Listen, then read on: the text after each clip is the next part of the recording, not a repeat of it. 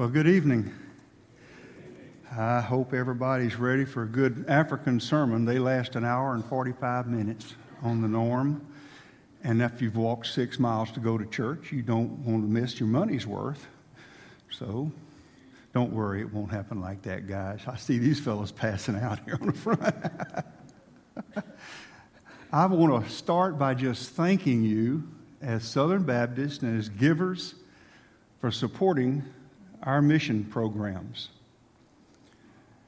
The International Mission Board has about 4,500 to 4,800 missionaries overseas, all kinds of people speaking all kinds of languages to many, many different tribes and peoples, very well organized and set to the idea of getting missionaries in place, training them, and letting them get on with the work.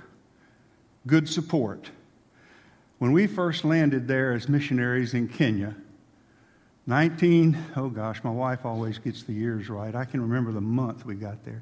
In 73, we had a 2-year-old son and a 5-year-old daughter. About the second month we were there was a meeting going on, and our little 2-year-old son was barely figuring out that we were in a different part of the world, and somebody asked him, "How do you like living in Kenya?"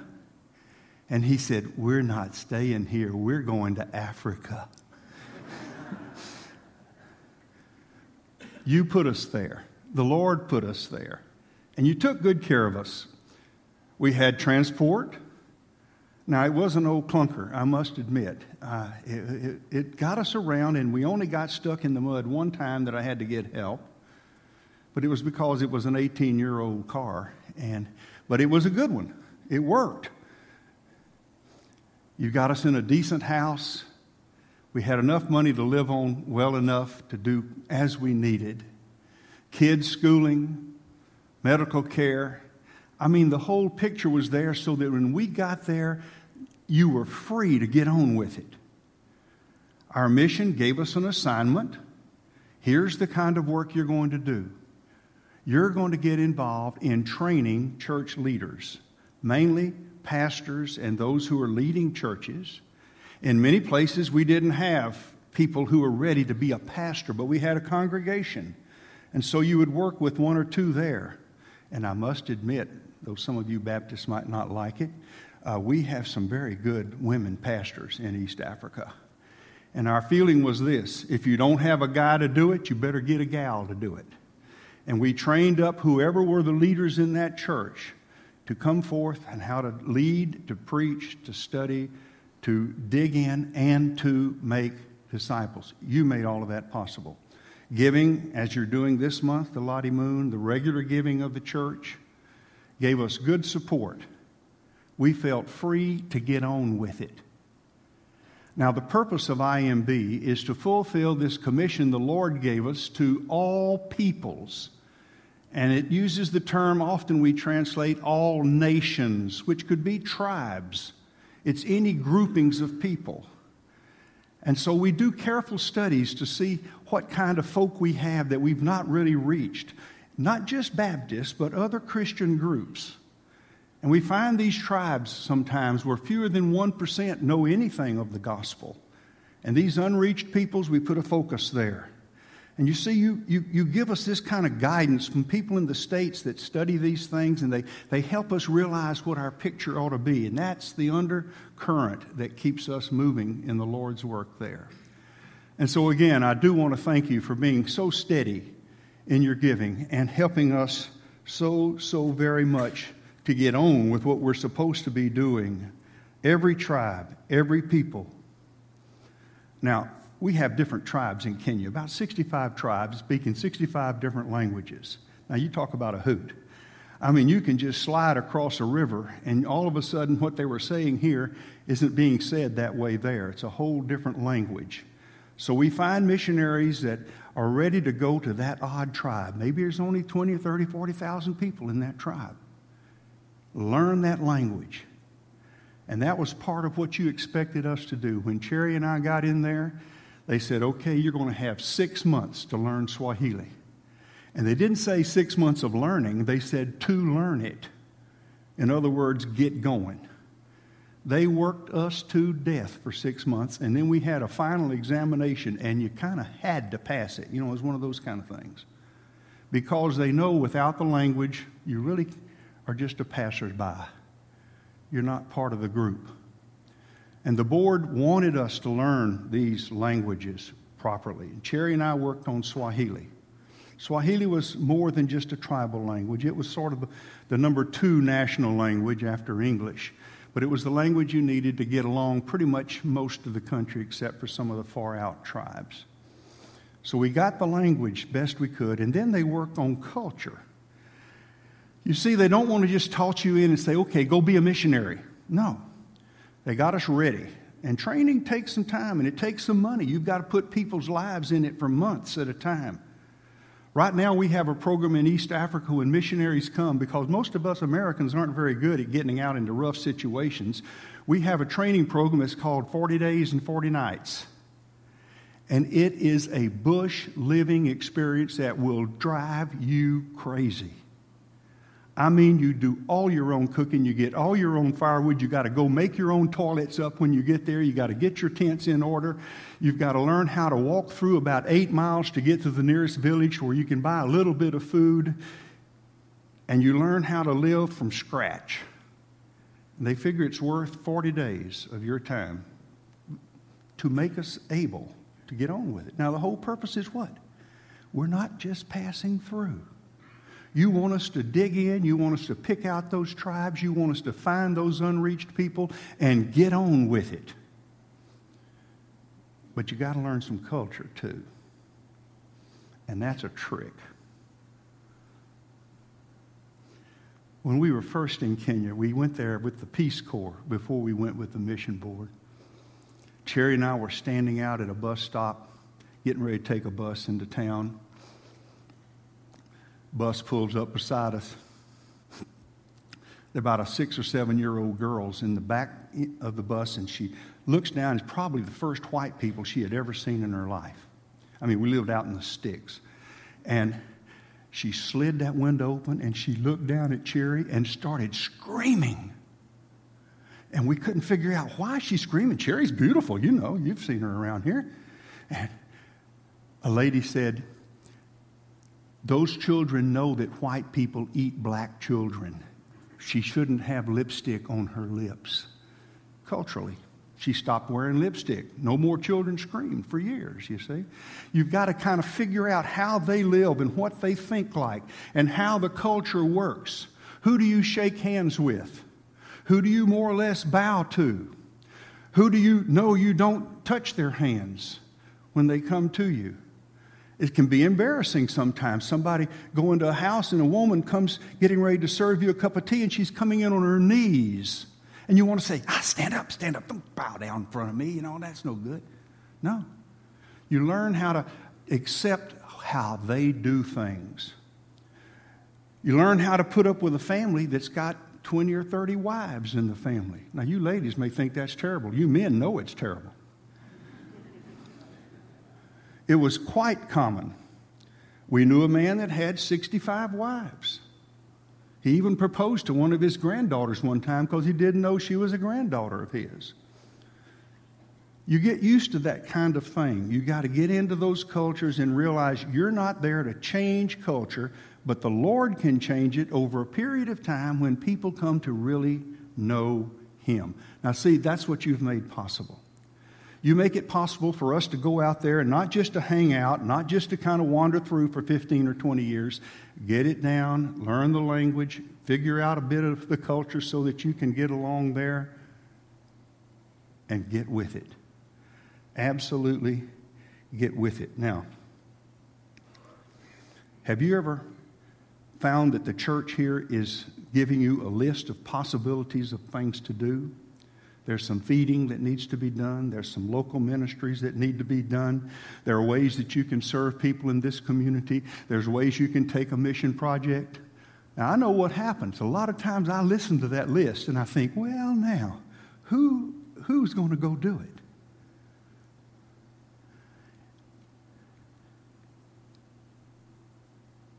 It's always my turn. And each of us needs to learn to say that.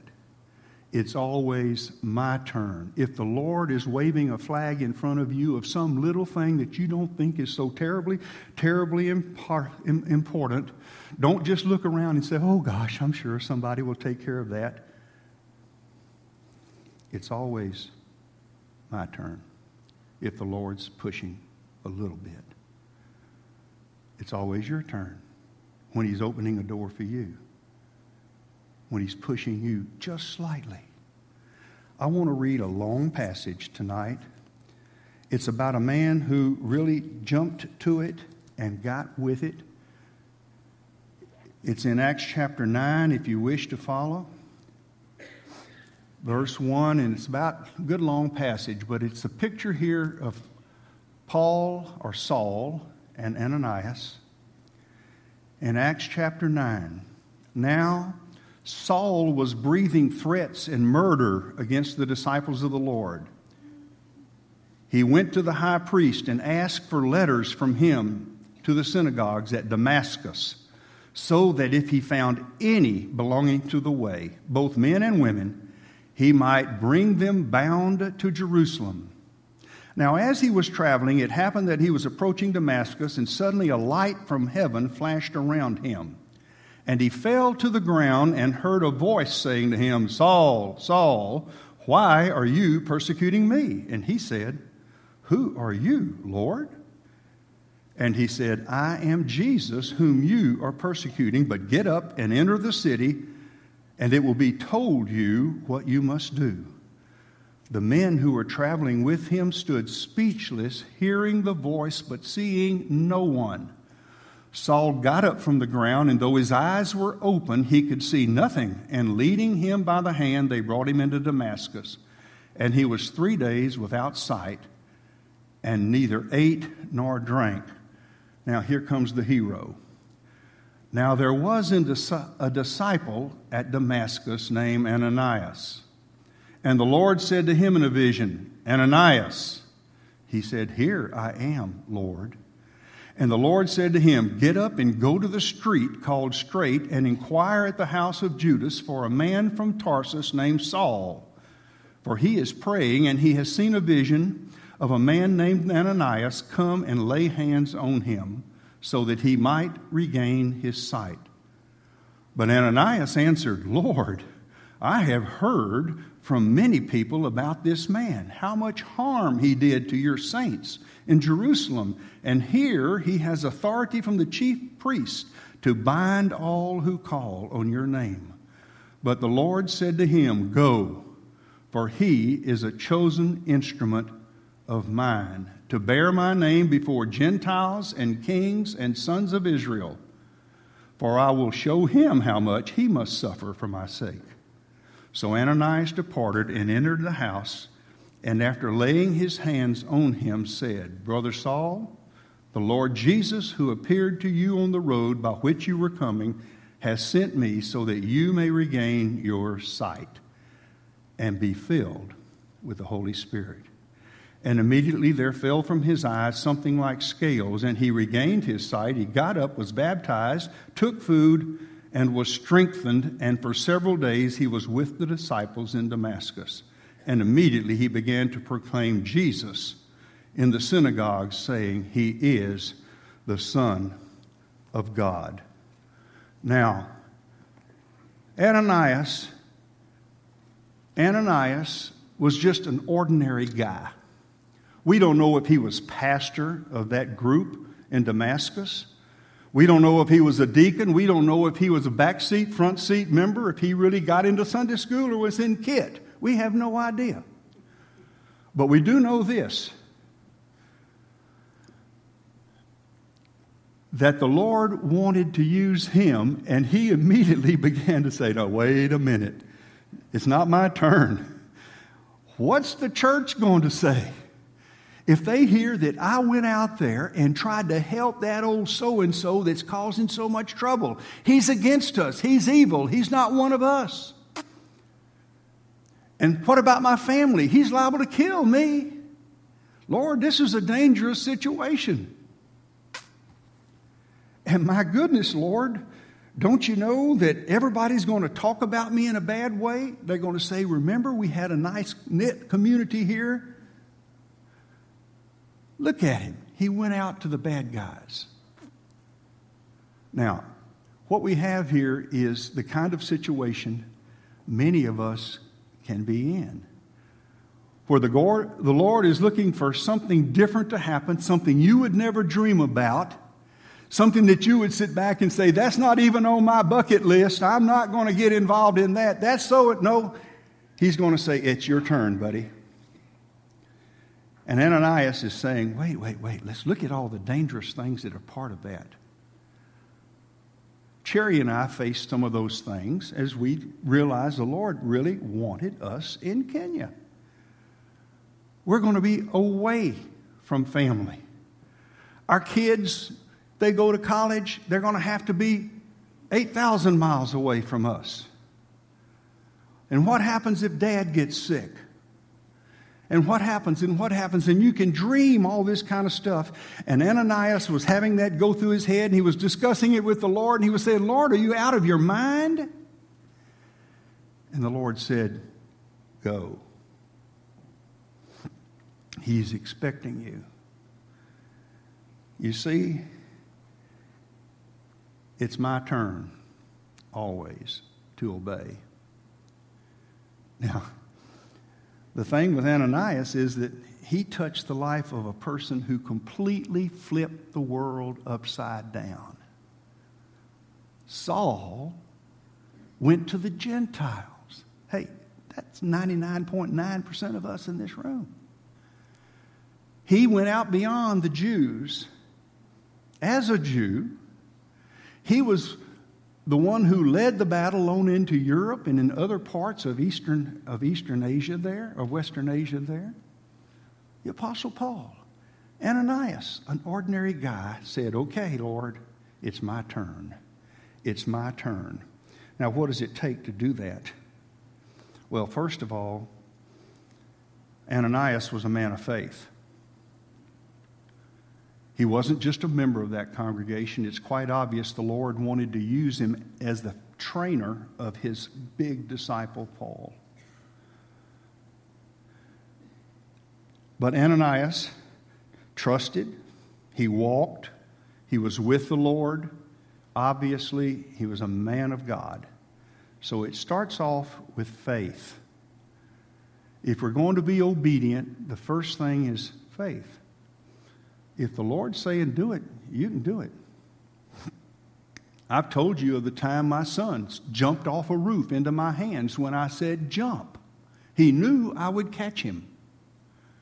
And if he had stuck his hands up and said no, he would have hit the electricity going across the top of that wire and killed himself. He obeyed like that. So faith allows us to walk with God, to trust, to obey. But there's faith, and there's also then a flip that comes in this. Everything gets upside down. You're planning your life. I work on mine. I try to do my plans. I try to get things organized. And every once in a while now, the Lord's going to say, no, just wait a minute. Let's do it this way. And you're going to say, hold on. You've been working with me for 20 years to get into this kind of plan, Lord. Are you sure? What in the world are you talking about? And he's saying, it's going to be just the opposite. Your comfort zone, forget it. The kind of situation that you're constantly living in, forget it. Your prejudices, they're going to be different. Your cultural background, I got something new in mind for you. So faith then takes that next step of flipping sometimes everything upside down. And then we come to fear. Part of what Ananias had was fear. Obviously, here comes Paul, probably with military people with him. And he's got the right to go into your home and cut you up or drag you back half alive to Jerusalem. Fear has to be part of it. And a lot of times we'll say, no, wait, Lord. Now, faith moves through this fear. I've told you several times, or different ones of you have heard of events in my life where I was very much in a place of fear. Last month, Cherry and I spent 3 weeks or 4 weeks in Kenya. It was great to get home. She was nice. She was happy to relax a bit in the peace of this little place we have out on the lake. It's quiet, you know, and we didn't tell anybody we were coming. We just had it all to ourselves. We went around and began to visit some folk after a while, but it was just quiet. And one day, I walked in the back door of our house, and as I turned toward the kitchen, I heard a noise in the kitchen, and I looked up, and a great big baboon was roaring out of the kitchen because he heard me coming. I went screaming and hollering and chasing that baboon. He got out the front door. Great. A new rule in the house. We closed the doors. We didn't normally do that. Okay. 2 days later, Cherry's out on the front porch. The phone rings inside. She goes in, leaves the door open, takes care of the phone call, turns around, sits down at the computer with her back to the front door, and another gorilla comes in. Baboon. The same old baboon comes easing back in again. Now, he enjoyed the bananas when I saw him. This time, he went in there and began to take the kitchen apart. After a bit, she heard this noise, and this lady that works for us heard the noise. They came around the corner, met each other. There he was in the kitchen. They started screaming and shouting. The old baboon goes running out. Another door goes up the stairs. There's no way out. This young lady, she starts following up the stairs, screaming and hollering at him, and he's sitting there on the top of the stairs saying, "Don't you come any further, gal." Cherry says, "Get out of there. He'll kill you." So the lady comes back down, and they get out of the way, and the baboon goes out the back door. Now, you ever been afraid like that? Every once in a while, something like that comes up. Just real fear of something. I prayed one time on the ground. There was a gorilla standing next to me. His toes were right at my nose. He has 5 toes on each foot, by the way. I counted them. I was completely collapsed. Now, I'm pretty tall. It's kind of hard for me to collapse, but you get a gorilla around you and you will collapse. And I said, "Lord, if you can get me out of this one, I'll never get out of the car again." The car was about a mile away. There are times that we have frightening experiences. That's part of living in Africa and part of the joy of it. And you got to say, "Lord, I guess in all these foolish things I get into, somehow or another, you seem to be working them out." We were up one time working with some young people in a Maasai village, just in a little tiny hut, and there were about 15 of these young people, and I'd ask them, I said, "Now, y'all are meeting kind of regularly. What night of the week do you meet as a group of young people? And I will definitely be here next week or whenever." They said, "Oh, we meet every night. Just come anytime." And they did. They had a worship service in one of their places every night, and they were really growing in the Lord. And I went in there, and we had a good time, you know, and we talked and all. And they said, "We'll spend the night," and I spent the night. The next morning, as I was starting to leave, the chief in the compound, whom I had met, was furious that I was working with these teenagers. I didn't know it. I was walking back out. I had to drop down about 300 or 400 yards to where I had a car parked down the bottom of a hill. And I was just starting down, and some guys were walking along with me. And all of a sudden, we heard this noise, a loud noise. Here he comes with his knife in one hand and rungu in another. He's shouting at me. He's about 20 yards back. Now, Lord, I got out of the car again. But the teenagers took him on. Now, you don't do that to an elder in an African setting. But they just stood there and dared him to come through the group. And I walked on down to the car.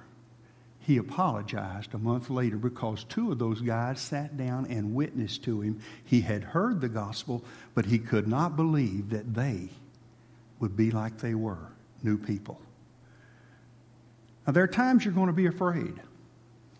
I was afraid one time. I didn't know to be afraid. I was too stupid to be afraid. I was with a tribe up in northern Kenya. They were unreached. Very, very few, if any, of them were believers.